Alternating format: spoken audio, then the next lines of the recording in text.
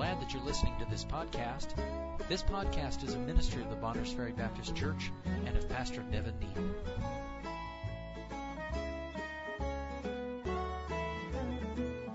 All right, if you'd stand with us, please. Genesis chapter 6. We'll start reading in verse 5. Last week we were in Genesis 4. I'll just say this, read Genesis 5. There's a phrase you'll find. It's a very encouraging text of Scripture. It says numerous times, and he died. Over and over and over in Genesis 5. A reminder that when sin came into the world, sin brings death. If we want to know where all the death and sorrow and anguish in the world comes from, it comes from sin. By one man, sin entered into the world, and death by sin. That's what Genesis 5 reminds us. Genesis 6 begins giving us a historical account of what man did after sin entered. We begin in verse 5 here. You could read on your own time the first 4 verses, but verse 5 says, "And God saw that the wickedness of man was great in the earth, and that every imagination of the thoughts of his heart was only evil continually. And it repented the Lord that he had made man on the earth, and it grieved him at his heart. And the Lord said, I will destroy man whom I have created from the face of the earth, both man and beast, and the creeping thing and the fowls of the air, for it repenteth me that I have made them. But Noah found grace in the eyes of the Lord. These are the generations of Noah. Noah was a just man and perfect in his generations, and Noah walked with God. And Noah begat 3 sons, Shem, Ham, and Japheth. The earth also was corrupt before God, and the earth was filled with violence. And God looked upon the earth, and behold, it was corrupt, for all flesh had corrupted his way upon the earth. And God said unto Noah, The end of all flesh is come before me, for the earth is filled with violence through them. And behold, I will destroy them with the earth.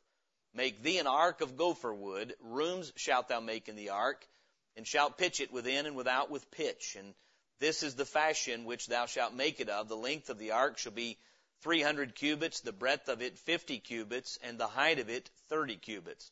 A window shalt thou make to the ark, and in a cubit shalt thou finish it above. And the door of the ark shalt thou set in the side thereof with lower, second, and third stories shalt thou make it. And behold, I, even I, do bring a flood of waters upon the earth to destroy all flesh, wherein is the breath of life from under heaven, and everything that is in the earth shall die. But with thee will I establish my covenant, and thou shalt come into the ark, thou, and thy sons, and thy wife, and thy sons' wives with thee. And every living thing of all flesh, 2 of every sort, shalt thou bring into the ark, to keep them alive with thee. They shall be male and female. Of fowls after their kind, and of cattle after their kind, of every creeping thing of the earth after his kind. 2 of every sort shall come unto thee to keep them alive. And take thou unto thee of all food that is eaten, and thou shalt gather it to thee, and it shall be for food for thee and for them. Thus did Noah, according to all that God commanded him, so did he." Thank you. You may be seated. And again, we'll be looking at some portions in chapter 7 and chapter 8 as we go through the message to demonstrate the truth this morning. I want to emphasize again, we have a historical account of what took place in the early history of man.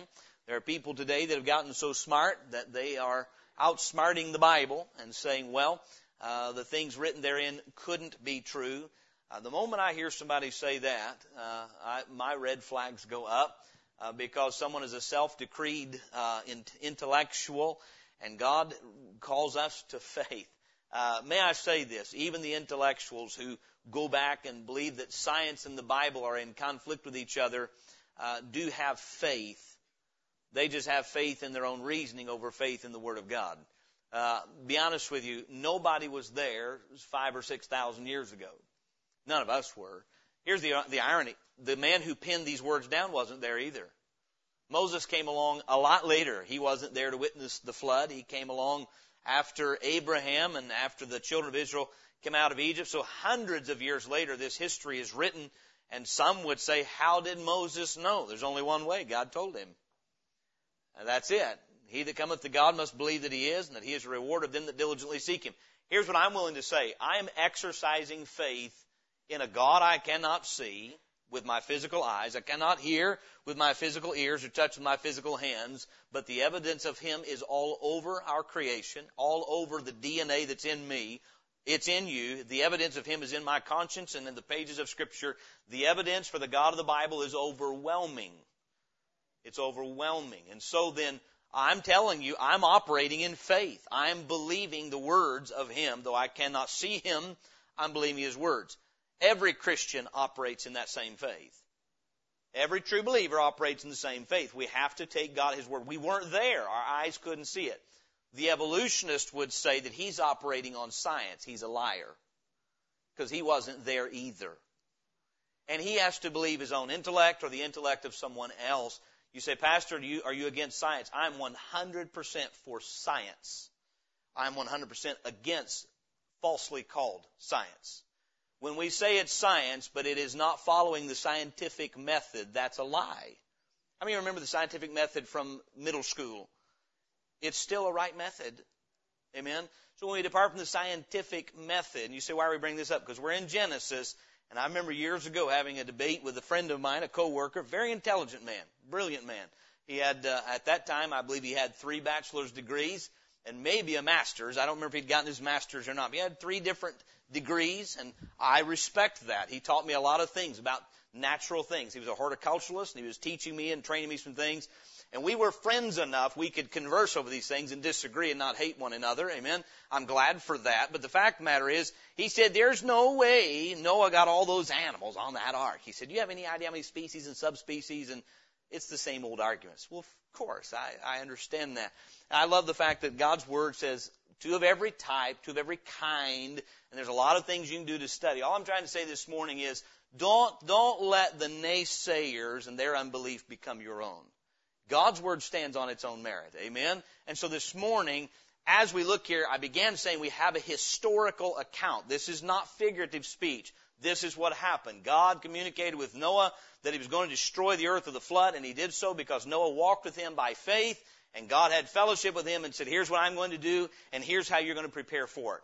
What we have for us this morning, written for our admonition, is a beautiful picture of the salvation you and I have, if you're a believer in Christ this morning, the beautiful picture of our salvation in the person of Jesus Christ.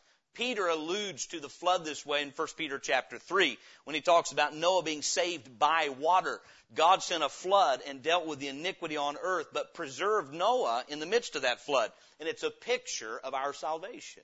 So we're very wise to go back and use the Bible the way that God uses the Bible, the way the apostles use the Bible, the way Christ used the Bible, to see this tremendous picture of salvation this morning. There's a twofold goal, if you would, here this morning. If you're here and you have received salvation through faith in Jesus Christ, the goal is to strengthen you in your faith to see that the same salvation you read about in the New Testament was God's plan of salvation in the Old Testament. Same plan, revealed in a different way. And you and I can look back and by the salvation we've received and the Holy Spirit of God we have our faith strengthened and informed more fully by the pictures and types we see of it in the Old Testament. If you're here this morning and you're not a believer in Jesus Christ, it is my desire that, by the way, I'll back up just a second. I don't believe you and I can ever make the gospel understandable on a natural standpoint or from a natural way. So my goal is not to try to make the gospel something other than it is. It's the Word of God, but my desire would be that this message might lift off the pages of Scripture a clear picture of what God wants to do for you today. There's a direct analogy between what was taking place in Genesis 6 and what's taking place right now.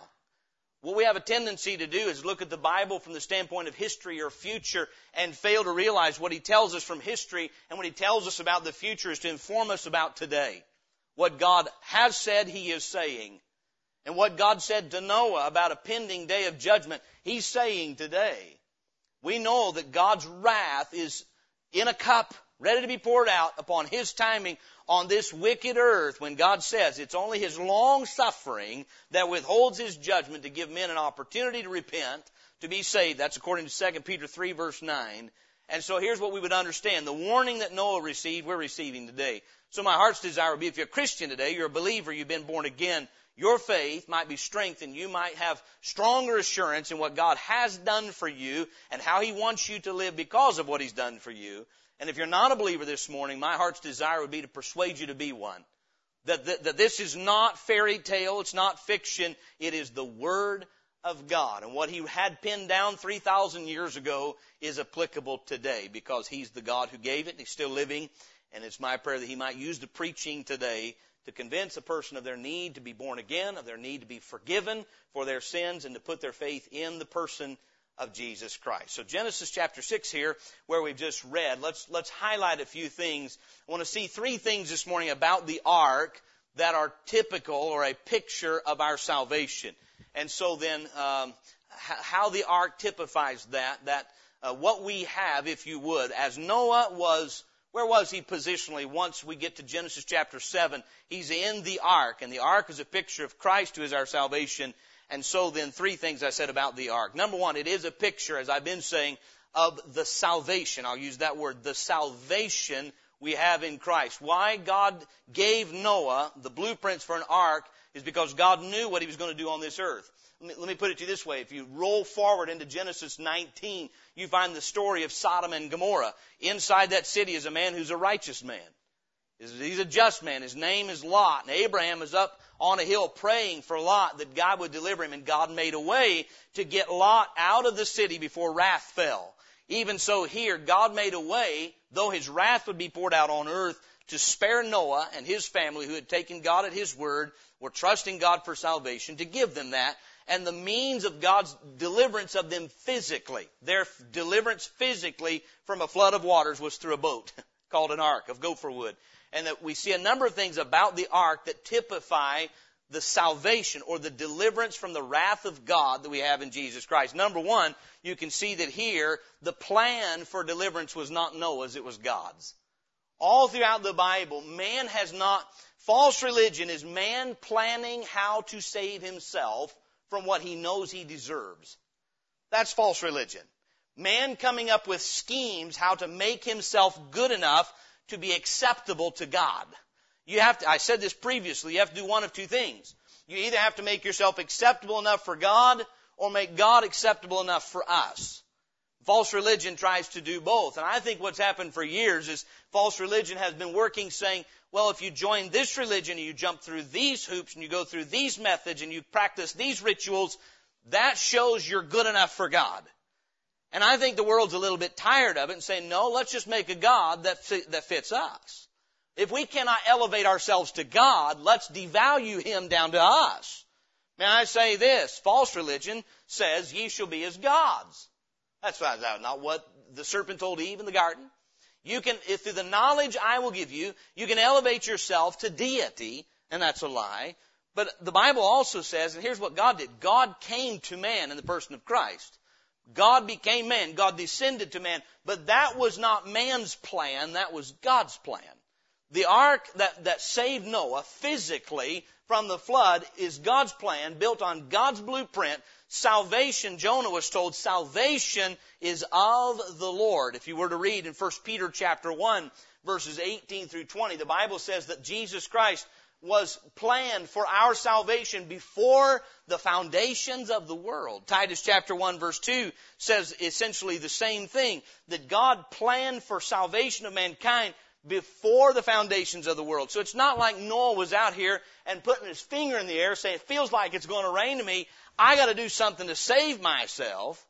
No, Noah already had heard about Creator God, his Creator God, and had trust in his Creator God, and had found grace in the eyes of the Lord by faith. And God says, here's how I'm going to save you physically. And even so, our salvation is not our plan.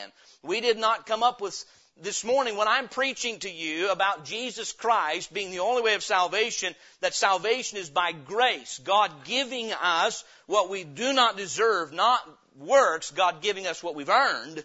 And by the way, there's only two options. We either earn a place in heaven, in eternity with God, or it's given to us freely.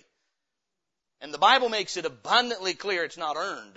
For by grace are you saved through faith, and that not of yourselves. It is the gift of God, not of works, lest any man should boast. Now, I assume nobody in this room would ever be tempted to boast. I say that tongue in cheek. It is our nature to boast. We like to boast about all kinds of things. How many of us ever really sat back and thought that none of us is the product of ourselves? What do we have that we've not received, the Bible says? You received a body from your parents. You received the DNA, physically speaking, from them. You received your education from somebody else. If you have a good brain inside of you, you receive that from God. Now, we get to choose how we use those things, but the fact of the matter is we really have nothing to boast of in the first place. The breath in my lungs is the gift of God. If He decides to cut it off, I'm done. And this morning, yet we are prone to boast, and God says, no, salvation, your deliverance is my plan. You say, what's the emphasis of that? You and I must, if we are going to have salvation from the pending judgment of God that's coming our way, either after our death or when the Lord Jesus returns and sets up His kingdom on this earth, either way, there's a day of judgment coming, and if we're going to be prepared for that, we must cooperate with His plan. We're not able to develop our own plan and say, how does this one work? God has one plan for the salvation of man. He had one plan for how to save Noah and his family from a flood, which was God's judgment, and that was build an ark. What if Noah had retorted, but boy, building an ark, I don't know, I've never done that. I'm not sure about building a big boat and so on and so forth. God had the plan. Even so, God's plan for saving man from wrath and judgment, He already has planned, and He communicates that to us through His Word, and that plan is through faith in the Lord Jesus Christ. Notice this about the ark as well, though. Not only was it planned by God, God communicated to Noah this plan, and might I add, we are given God's plan of salvation the same way through His Word. God told Noah, this is what I want you to do, and so then, even so, we see God's plan of salvation through what He communicates in His Word, the Bible. But number two, how many doors was there on this boat? And you've heard this, many of you have heard this preached before. How many doors did God put into the ark? Only one. There's only one door into God's plan of salvation. Only one. And that's Jesus Christ. Now here's where I want us to go to the New Testament. Go to John chapter 10 with me, if you would. And this is what the world has such a hard time with. What will happen is when we say there's only one way to be righteous, there's only one way to heaven, and that is through faith in Jesus Christ. Some pluralist cries foul, says, well, what about all the other religions in the world? Aren't you pretty arrogant to think you're the only one that got it right? May I say this? I don't think I got it right. I think God got it right. Amen? It wasn't me who planned salvation that way. God did. It wasn't me who came up with that. Jesus is the very one who said, straight is the gate and narrow is the way. He's the only door into eternal life. John chapter 10, in verse 9, Jesus says, I am a door. Did I make a mistake there? He's not a door. He said, I am the door. By me, if any man enter in, he shall be saved, and shall go in and out and find pasture. The thief cometh not but for to steal and to kill and to destroy. I am come that they might have life, and that they might have it more abundantly. I am the good shepherd. The good shepherd giveth his life for the sheep. John 14:6, Jesus saith unto him, I am the way, the truth, and the life. No man cometh unto the Father but by me. Acts chapter 4 verse 12 says, neither is there salvation in any other, for there is none other name under heaven given among men whereby we must be saved. Peter preached Acts chapter 4 verse 12 in the face of men who believed that they were made righteous through their religious execution of their duties. And he preached boldly. It's Acts chapter 3 that the Pharisees and the religious rulers saw the boldness of Peter and John and said, these men have surely been with Jesus. And they were unashamed to preach that the one who died on the cross and raised from the dead is the exclusive way into heaven, into eternal life. Outside of Him, there's no other name under heaven, not the name of Buddha, not the name of Muhammad, not the name of John the Baptist. John the Baptist asked, art thou the one? He said, I am not. One's coming after me, mightier than I, whose shoe latchet I'm not worthy to stoop down and unloose. He's the one. So not in the name of John the Baptist, not in the name of the Pope, not in the name of Joseph Smith, not in the name of Ellen White, not in the name of any person other than Jesus Christ is salvation. God has one door into eternal life. That door is not a system. It's a person. It's not a system. It's a person.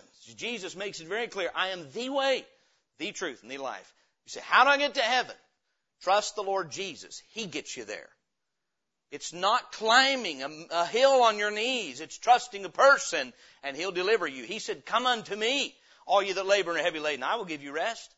Take my yoke upon you and learn of me, for I am meek and lowly in heart, and ye shall find rest unto your souls. And so the portal into the ark, God did not create multiple doors. Someone's tried to liken salvation or obtaining eternal life to going to the post office in town, where it's one destination, but there's a lot of ways to get there. That's the only problem is we're not going to the post office. We're going to God in heaven.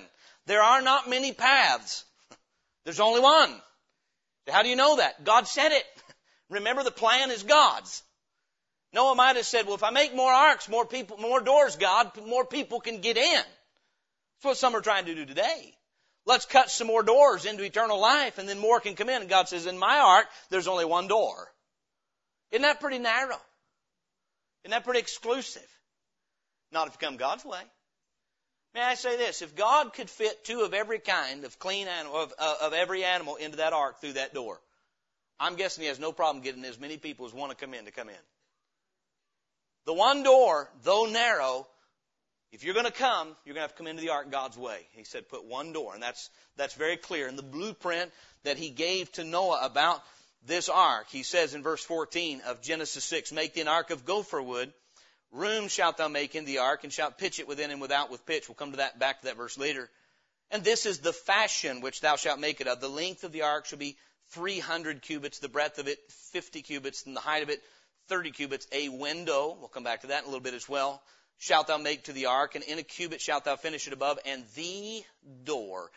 You might want to write right by that. John chapter 10, verse 9. Of the ark shalt thou set in the side thereof, with lower, second, and third stories shalt thou make it. And he says the ark is going to have one portal, one door. So in that, it's like our salvation. There's only one portal into God's plan of salvation, and that is Jesus Christ and Him alone. Thirdly, the protection provided through the ark. That's why we say that it's a picture of our salvation, is that God, through the ark, provided a place of safety from the flood of waters He's going to pour on the earth. God told Noah, I'm going to judge the wickedness of the earth, but because you found grace, I'm not going to judge you. And the way I'm going to protect you is by not taking you out of the earth, but shielding you through an ark. And that ark is a picture here of the Lord Jesus Christ. 2 Corinthians 5:17 says, therefore, if any man be in Christ, he is a new creature. Old things are passed away. Behold, all things are become new. God in His grace said, no, I'm going to provide a way for you to be shielded from the wrath and judgment that everyone else is going to be taking part of. And so the protection that's provided. Let me remind you of a few verses that I said what He said 5,000 years ago, and He said 3,000 years ago, He's saying today. Look with me, if you would, at Romans chapter 1. We saw in Sunday school this morning that God's character, under grace, God's character has not changed. What God has done is provided for us to be made acceptable in His sight and made to where we can approach. God's still holy. God is still sinless. God is still righteous. God is still just. Grace did not modify God's character. Grace enables man to be fitted to approach the holy God who's a consuming fire. God is still a consuming fire. That fire speaks of His holiness. Who can stand before God as the righteous judge and say, I'm as holy as you? The Bible answer is not one. There's none good. No, not one. Yet in Christ, could Noah say, I'm better than all these other people? I don't deserve judgment? He could say that inside the ark because that's where God provided for him to be safe. What was required on Noah's part was to trust that this was God's way of delivering him from the wrath that was justly deserved on this earth. Romans chapter 1, verse 18 says, for the wrath of God is revealed from heaven against all ungodliness and unrighteousness of men who hold the truth in unrighteousness. Ephesians chapter 5, we have a number of verses here that deal with, again, what incurs the wrath of God on man. What has become acceptable and even laughable in our culture are the very things that stirs the wrath of God. What man laughs at, God finds abominable. What man promotes, God judges. And we find that here in Ephesians chapter 5, when the Bible says in verse 4, neither filthiness, let's just back up a little bit, verse 3, but fornication and all uncleanness or covetousness, let it not be once named among you as becometh saints, neither filthiness, nor foolish talking, nor jesting, which are not convenient, but rather giving of thanks. For this ye know, that no whoremonger, nor unclean person, nor covetous man who is an idolater hath any inheritance in the kingdom of Christ and of God. Let no man deceive you with vain words, for because of these things cometh the wrath of God upon the children of disobedience. Because of what things? Covetousness and fornication, uncleanness and whoremongering, all those things that we find so prevalent in our culture. God has not changed. His wrath is still stirred against these things that he calls disobedience. John chapter 3, verse 36. We'll go through these verses fairly quickly. John 3:36. John the Baptist is here preaching. And he says, He that believeth on the Son hath everlasting life. And he that believeth not the Son shall not see life, but the wrath of God abideth on him. I can imagine Noah preaching. The Bible calls him a preacher of righteousness. Say, oh, Noah, what you doing? He said, I'm building an ark. What's an ark? It's like a boat. It's going to save us from a flood. What's a flood? Well, lots of water is going to cover the earth. It's going to kill everybody. But not you. No, I'm going to be in this ark. And you think that's going to protect you? Yeah, well, we just choose to think nothing's coming. You're just a fearmonger trying to scare everybody. What do we got to do to be saved from this flood? He says, you come into the ark with me and my family, and you'll be saved God's judgment. But if you don't come into the ark, you're under the wrath of God. We say the same thing today, except it's not an ark that's a type. It's a real and living way of salvation. Everything that the ark pictured was the person of Jesus Christ. We say judgment is coming, and the world says, ha, you guys have been saying that for a couple of millennia. Judgment coming. That's just to scare people. It's a control tactic. I'm going to tell you something. If it's a control tactic, it's not working. It hasn't made anybody more moral. Hasn't made the culture or society a better place. No, it's just the truth. There's a day of wrath and judgment. 2 Peter chapter 3 talks about it, verse 10, that the elements are going to melt with a fervent heat. Myself and there are so-called scientists today who are constantly warning of man burning himself up. The fellow I referred to earlier, I said, you and I agree on something. And he agreed with me. We both believe the world's going to end in flames. You think man's going to cause it, I think God is. And that's the difference. And God says very clearly, and I encourage you, read 2 Peter chapter 3, read 2 Thessalonians chapter 1 and chapter 2, and you read of the forewarning of right now, of wrath to come. Revelation chapter 6 speaks of the wrath of the Lamb of God, and an earthquake as the earth is never known and never seen will take place as a response of the wrath of God to the evils of man. And we who preach righteousness say, come into the ark. His name is Jesus.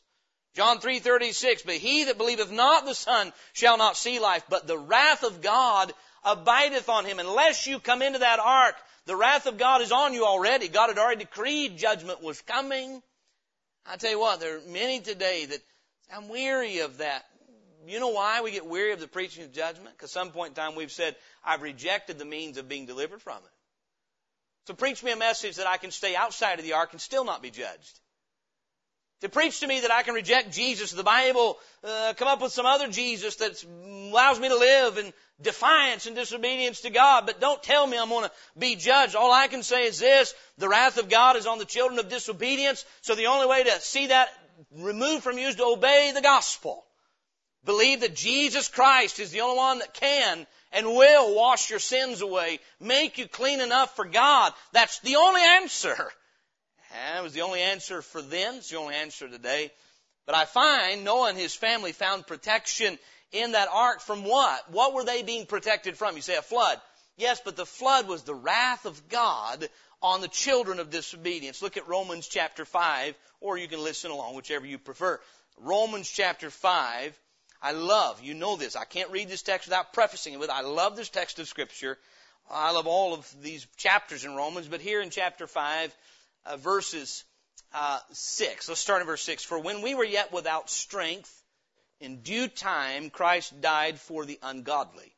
For scarcely for a righteous man will one die, yet peradventure for a good man some would even dare to die. But God commendeth his love toward us, and that while we were yet sinners, Christ died for us.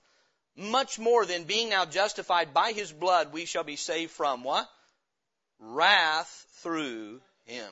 For if when we were enemies, we were reconciled to God by the death of his Son, much more being reconciled, we shall be saved by his life. And by the way, I find that in the ark. Remember what God told Noah? We won't take time to read again.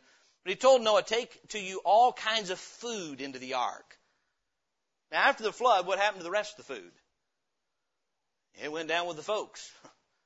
He said, take with you all kinds of food. And at that time, man was not carnivorous. He was still just a plant eater. Take with you all kinds of food. So not only was salvation, being saved from death, inside that ark was the provision of life. You know where they found all their groceries? In the ark. In Jesus Christ, when you've come to faith in Him, He does not only save you from the condemnation of hell, He gives you in Christ all that pertains to life and godliness. That's 2 Peter chapter 1. So not only is Jesus He's a twofold salvation. It's what Romans 5 talks about. We are saved from death by His death, but we are saved in life by His life. So in Christ Jesus, you not only have God's forgiveness for your sins, you have God's grace for living a righteous and a holy life. Inside that ark was everything that family needed to survive under the judgment of God. In a world that was condemned, in a world that was under the wrath of God, God through that ark provided everything Noah and his family needed. Everything. And I believe so many times, and I think it's probably become something we've emphasized in preaching the gospel, that we emphasize God saving you from His wrath, and that's wonderful. But He not only saves you from death, He gives you eternal life. In Christ Jesus, I love again, 2 Peter chapter 1, He has given us all things that pertain unto life and godliness. Noah's wife might have said, well, honey, I'm glad we're not going to die in a flood, but if we're inside that boat, we'll die of starvation. He says, no, God took care of that. Inside the ark is not only a shelter from the wrath of God, it's the provision from the hand of God. And so it is in Jesus Christ today. You're not only delivered from the wrath through the forgiveness of your sins, you are delivered unto a life of godliness through the life and sufficiency of a living Savior. You know what I love about preaching the gospel, and I can do it with courage and boldness. I know that if someone will believe God's Word, they can expect to be ministered to by the living Son of God. Jesus Christ Himself will tend to your soul if you'll trust Him. Because He's alive. I'm not preaching some dead old system. I'm preaching someone who's ministered to me today. I'm not talking about some strange dream in the night. I'm talking about taking His Word, making application to my life, directing my steps, and giving me everything my soul craves and needs. How many of you know we live in a world that's confused? You know what? But I feed on His Word and I've got light. How many know we live in a world that's filthy? I live in His Word and I get bathed and cleaned. I mean, we live in a world that's dark and shielding and shrouding which way to go. But you get in His Word and He'll give you light. He is the Good Shepherd. Inside that boat was everything they needed. We see that the ark was a picture of salvation in its plan. God planned it. In its portal, it only had one. In its protection, it saved them from the wrath that was on man. And in its provision, inside that ark was everything they needed, not only to survive, but to thrive. And so it is in Christ. We have all we need in Him, and I praise God for it. Number two, not only is the ark a picture of salvation in Christ, it's a picture of security in Christ. What if one of the boys said to Noah, Dad, I understand you're making this ark out of wood, but I'm looking at the wood, and it's kind of porous and grainy, and if it's going to flood like God says, don't you think all the water is going to come in?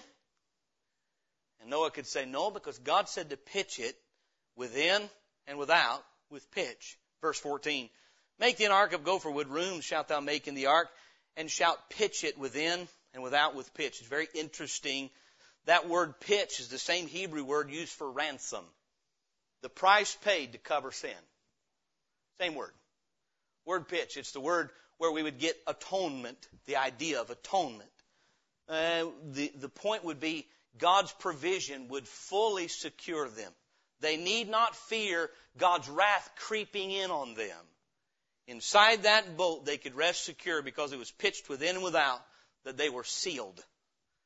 Interesting, we'd use that word. We are sealed, stamped by the Holy Spirit of God, if you would, marked by God as His own upon faith in Jesus Christ. You can read that in Ephesians chapter 1, verse 13, Ephesians chapter 4, verse 30, 2 Corinthians chapter 1, that we are sealed by the Spirit unto the day of redemption.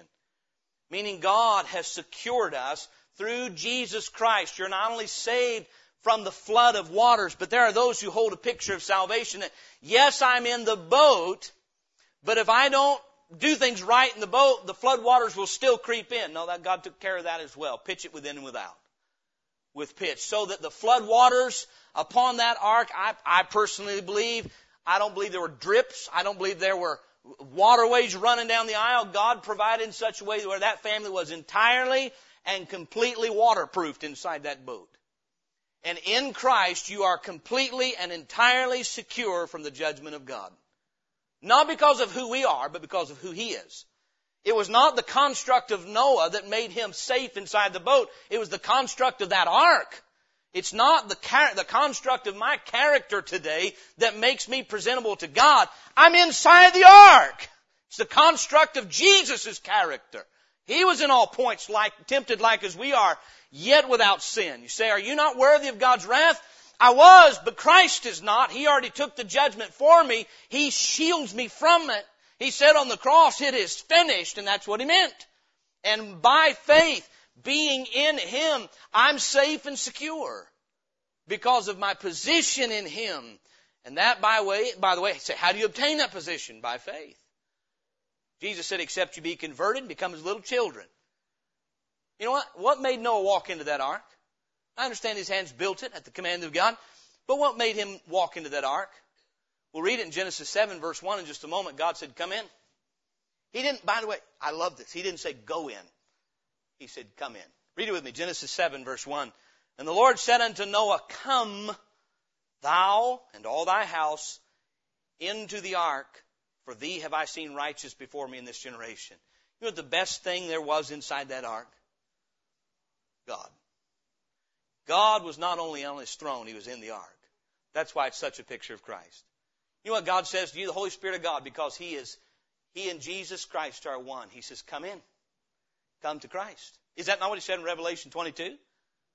He says, if any man thirst, let him take the water of life freely. Whosoever will, let him come. The Spirit and the bride say what? Come. And let him that heareth say, come, not go, come. And let him that is athirst come. And whosoever will, let him take the water of life freely. Jesus said, and John chapter 7, after preaching, He lifted His voice, He cried, said, if any man thirst, let him come to me. God is in Christ inviting you, come to my Son, and I will secure you in Him. The pitch around that ark and in that ark is a picture of the security of the child of God in Jesus Christ. Paul said it this way, under the inspiration of the Holy Spirit in 2 Timothy 1:12. Nevertheless, I am not ashamed, for I know whom I have believed, and am persuaded that He is able to keep that which I have committed unto Him against that day. You want a picture of what it means to be sealed in Jesus Christ, secured in Him. John chapter 10, verse 27, Jesus said, my sheep hear my voice, and I know them, and they follow me, and I give unto them eternal life, and they shall never perish. Neither shall any man pluck them out of my hand. My Father which gave them is greater than all, and no man is able to pluck them out of my Father's hand. I and my Father are one. Let me just say this before we move on. Many people have this idea about what it means to be righteous and saved. If I hold on to Jesus with all of my might, hopefully He'll get me to heaven. But boy, you just got to hold on to Him. And don't misunderstand me. You cannot have a feigned faith. God will not honor faith that is not sincere. If you're pretending to trust Him when you don't believe God yet, that ain't going to work. God does not honor deceit. But may I say this morning, Romans 10, 9 and 10 says that if thou shalt confess with thy mouth the Lord Jesus, and shalt believe in thine heart that God hath raised Him from the dead, you might get saved. Is that what it says? Thou shalt be saved. Why? Because He's saying come into the ark, and when you're in the ark, you're saved. I don't think Noah had to get up every night and say, boy, I hope the door don't fall off the ark today. Honey, hang on to the ark. We don't want to let her go down. Who was hanging on to who? They hanging on the ark or the ark hanging on to them? Yeah. You don't hang on to Jesus for salvation. You trust Him to hang on to you. Amen? Benson, come here a second, would you? Just grab my coattail. Now, you hang on best you can, okay? Don't let go. Don't let go, okay? Whoa, hey. You aren't supposed to let go. You go where I go. Now, hang on. You go where I go. If you hang on to me, we'll make it to the door. Man, he can't hang on. Would you like to go to the door with me? How about this? Will you let me hang on to you? Okay. Now, look here. Isn't that hard? Isn't that hard? This is salvation right here. It's not, oh, I can't hang on to him. Oh, I can't hang on to him. You have any trouble hanging on to me? No trouble. Would you like to go back to your seat? Very good. Let's go. You did great. So many people think you're hanging on the coattails of Jesus, trying to be like him. And if you can hang on tight enough, you'll get there. Friend, that's not in your Bible. Jesus says, my sheep hear my voice, and I know them, and they follow me, and I give unto them eternal life, and they shall never perish, neither shall any man pluck them out of my hand. My salvation this morning is not dependent on my ability to keep Jesus in my hand. It's dependent on His ability to keep me in His hand. You know what that makes me do? Praise be to God. Because I already know I don't have the ability to hang on to Him. What a small God if you can put Him in your hand and hang on to Him anyhow. No, it's not our job to hang on to Him. Trust Him. You know what Noah's job was to be saved from the flood? Go into the ark and let it do its job. God planned it. God provided for it in order to save you and provide for you. You just walk through the door and let God protect you through the ark that He provided.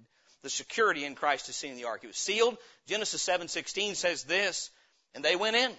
And they that went in male and female of all flesh, as God had commanded him, and the Lord shut him in. Who shut the door? God. God shut the door, meaning, and by the way, this is how many people see, and I wonder how many people said, I'm not restricting my life. Don't you ask me to go into that boat. All your boat has is walls and rules and boundaries, and I like running around out here in this world. And Noah says, but your world's about to pass away. You ain't getting me to go into that prison. When you go in there, what's God going to do? He's going to shut you in. Praise God for it. When you're in Christ, you know what He does? He shuts you in unto Himself and the world out there. It's a sanctified position. That brings us to our next picture. The ark is not only a picture of salvation, it's not only a picture of the security in Christ we have, but it's a picture of the sanctification in Christ we have. What happens when you believe on the Lord Jesus Christ and He makes you His own and you're born again, God puts you in a position where you are sealed in Christ in the day of redemption, and it changes your relationship with the world outside. Does it not? At this point, Noah and his family are on the inside. The rest of the world is on the outside, and the only window they had looked up. We got a picture, do we not? God said put a window, one, singular, in the top of the ark. It's got to be up toward the top. We know from Genesis chapter 8, and some of this for time's sake, you're going to have to check me on this, but we know from Genesis chapter 8 that the window was high enough that Noah couldn't see the ground. He had to live by faith. He had to send out birds to find out if the water was gone, because all Noah could see from the window was the heavens. You know what Christ does for you? He changes your vantage point. He changes your perspective from saying, what am I going to get out of this earth? What am I going to get out of this life? And He points your nose heavenward, knowing you're not destined for just a better life here. You're destined for an eternity with God. He gets us to where He says, if ye then be risen with Christ, seek those things which are above, where Christ is seated at the right hand of God. Set your affection on things above, not on things on the earth. The only window in the ark looked up, not out, not down. The being in the ark changed the vision of the people inside. Some may see being in the ark as restrictive. Yeah, restrictive, sparing you from the wrath coming on the rest of the world. I mean, you know that a locked door has two purposes. One purpose is to keep things out, the other is to keep things in. You know why God shut that door? To keep what was going on the outside from coming in. I don't lock my door at night to keep my children inside. It's to keep the dangers that are on the outside, outside. When God shut that door, it was to secure and protect the ones He loved inside. And when God places you in Christ, He shuts the door. Praise God for it. It's a sanctified position. And don't forget who was on the inside. God didn't say, go in, slam. He said, come in, and He shut the door. And it's the same in Christ. We have a sanctified position. We have the presence of God. The Bible promises the Holy Spirit of God dwelling in us. The body of the believer is the temple of the Holy Ghost. He Himself, God by the Holy Spirit of God, lives in. It's not some kind of weird mysticism. It's reality. The God of heaven, through His Son Jesus Christ, makes us His own dwelling place and separates us from a wicked world to live unto him. And what we find inside this ark was Noah and his family. Of course, God inviting them in, and then the judgment fell. And all of God's promises seemed to be true. Can you imagine the confidence that grew inside those people in the God who put them in that ark as they lived inside the ark?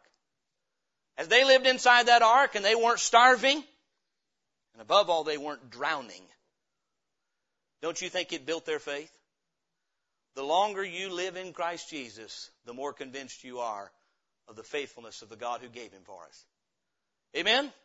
It's a fact. The more you live in Christ and the more you're in him and he in you, the more you can see the faithfulness of God. Here's what Noah and his family were shut in that ark. They were shut unto a life of holiness. You know what? They no longer have to worry about getting all wrapped up in their violent neighbors next door. And I'm not saying that God isolates us from the world. That's not what I'm preaching to you. I'm saying what Paul said in Galatians 6:14 is that he would not glory save in the cross of Jesus Christ, by whom the world was crucified unto him, and he unto the world. What he says is, when I was placed in Christ, when I took God at his word and responded in faith to believe on Jesus Christ and did, what God did is he did something inside of me where no longer was I living for the love of this world. I died to it through Jesus Christ. How many of you think Noah said, honey, I can't wait to get out to see what it's going to be like out there? The world they knew was done. You know what the ark did for Noah? In a figurative sense, he died to the world around him. Their house was gone. Their property was gone. You know what? They were just rejoicing to be in the ark. This morning, when you can get a hold of what Jesus Christ did for you, all of a sudden you'll just be rejoicing to be in him. And you'll be dead to the world, and we'll be alive unto God through Jesus Christ. It's a picture of sanctification, that when you're in the ark and you realize how faithful God has been to spare you from the wrath that was coming, the judgment that was coming, you can feast on the provision he's made with expectation of a day in the future when the Lord will ultimately deliver us. But here's what I find. In there was the presence of God, the portal he gave, the window above, as I said before, gave them access to the heavens but not to the earth. It's all a picture of the position God had placed them in Christ. I'm going to say this. Once you're saved, God does something for you by putting his Holy Spirit inside of you, realizing this is not it. I'm living for a day in eternity. I'm living for that day. Lay not up for yourselves treasure on earth where moth and rust doth corrupt and thieves break through and steal. But lay up for yourselves treasure in heaven. In Christ we're given a heavenly, eternal perspective. Let's look at Genesis 8 very quickly and we'll wrap up here shortly. Genesis chapter 8 and verse 6. And it came to pass at the end of 40 days, by the way, 40 is so often you can find in the Bible, it is a picture of judgment. 40 years the children of Israel were in the wilderness. Numbers of times 40 is representative here of judgment. So after 40 days of this reigning, the Bible says in 40 days of, and it came to pass at the end of 40 days, Noah opened the window of the ark which he had made, and he sent forth a raven, which went forth to and fro until the waters were dried up from off the earth. I think it's interesting. We won't get too deep into typology, but you guys, you each know the kind of a bird a raven is. A raven is not typical of God in any way. A raven is a flesh eater. Noah's trying to get direction from a raven. It gave him none. It just went out and circled until it found a carcass to eat on. It gave him no direction. So you know what he sends out next? A dove. Now don't lose me here. Many a Christian trying to get direction from God through the flesh, you'll get nothing. The flesh is unprofitable. Paul said, I know that in me that is in my flesh dwelleth no good thing. By the flesh, I mean just your natural reasoning. Well, I'll just reason things through. Now that I'm in Christ, fleshly reasoning won't work. No, in Christ, you know what he sends forth next? A dove. What kind of a bird lit on the Lord Jesus Christ at his baptism? A dove. A dove in the Bible is a picture of the Holy Spirit of God. Inside this ark, Noah is now shut in there, and the only way he's going to get direction from God is by looking to God. He can't see the earth. He can't see. So he's got to let a bird out, and he lets the wrong kind out first, a raven. He doesn't ever release a raven again. That's it. Next time it's a dove, and the dove flew around and came back, realizing there's no place for it yet. You know what? How did Noah know that the floods were not gone yet? He could see, or he had to believe the dove? This is a picture of the Christian life.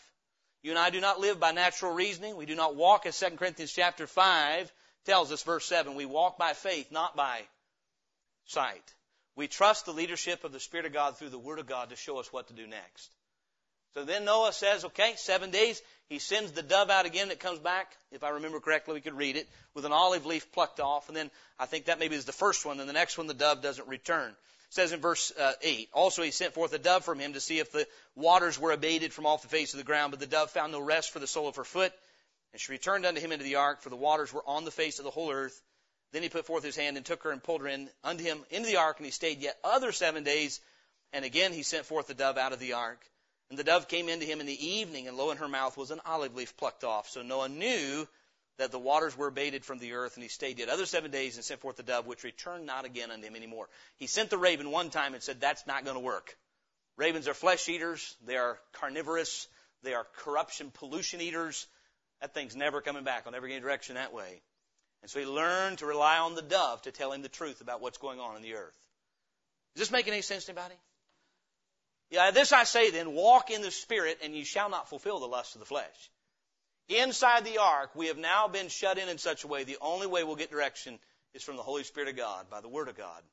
We walk by faith, not by sight. Here's what I say this morning. We found a fingerprint of God on our Bibles.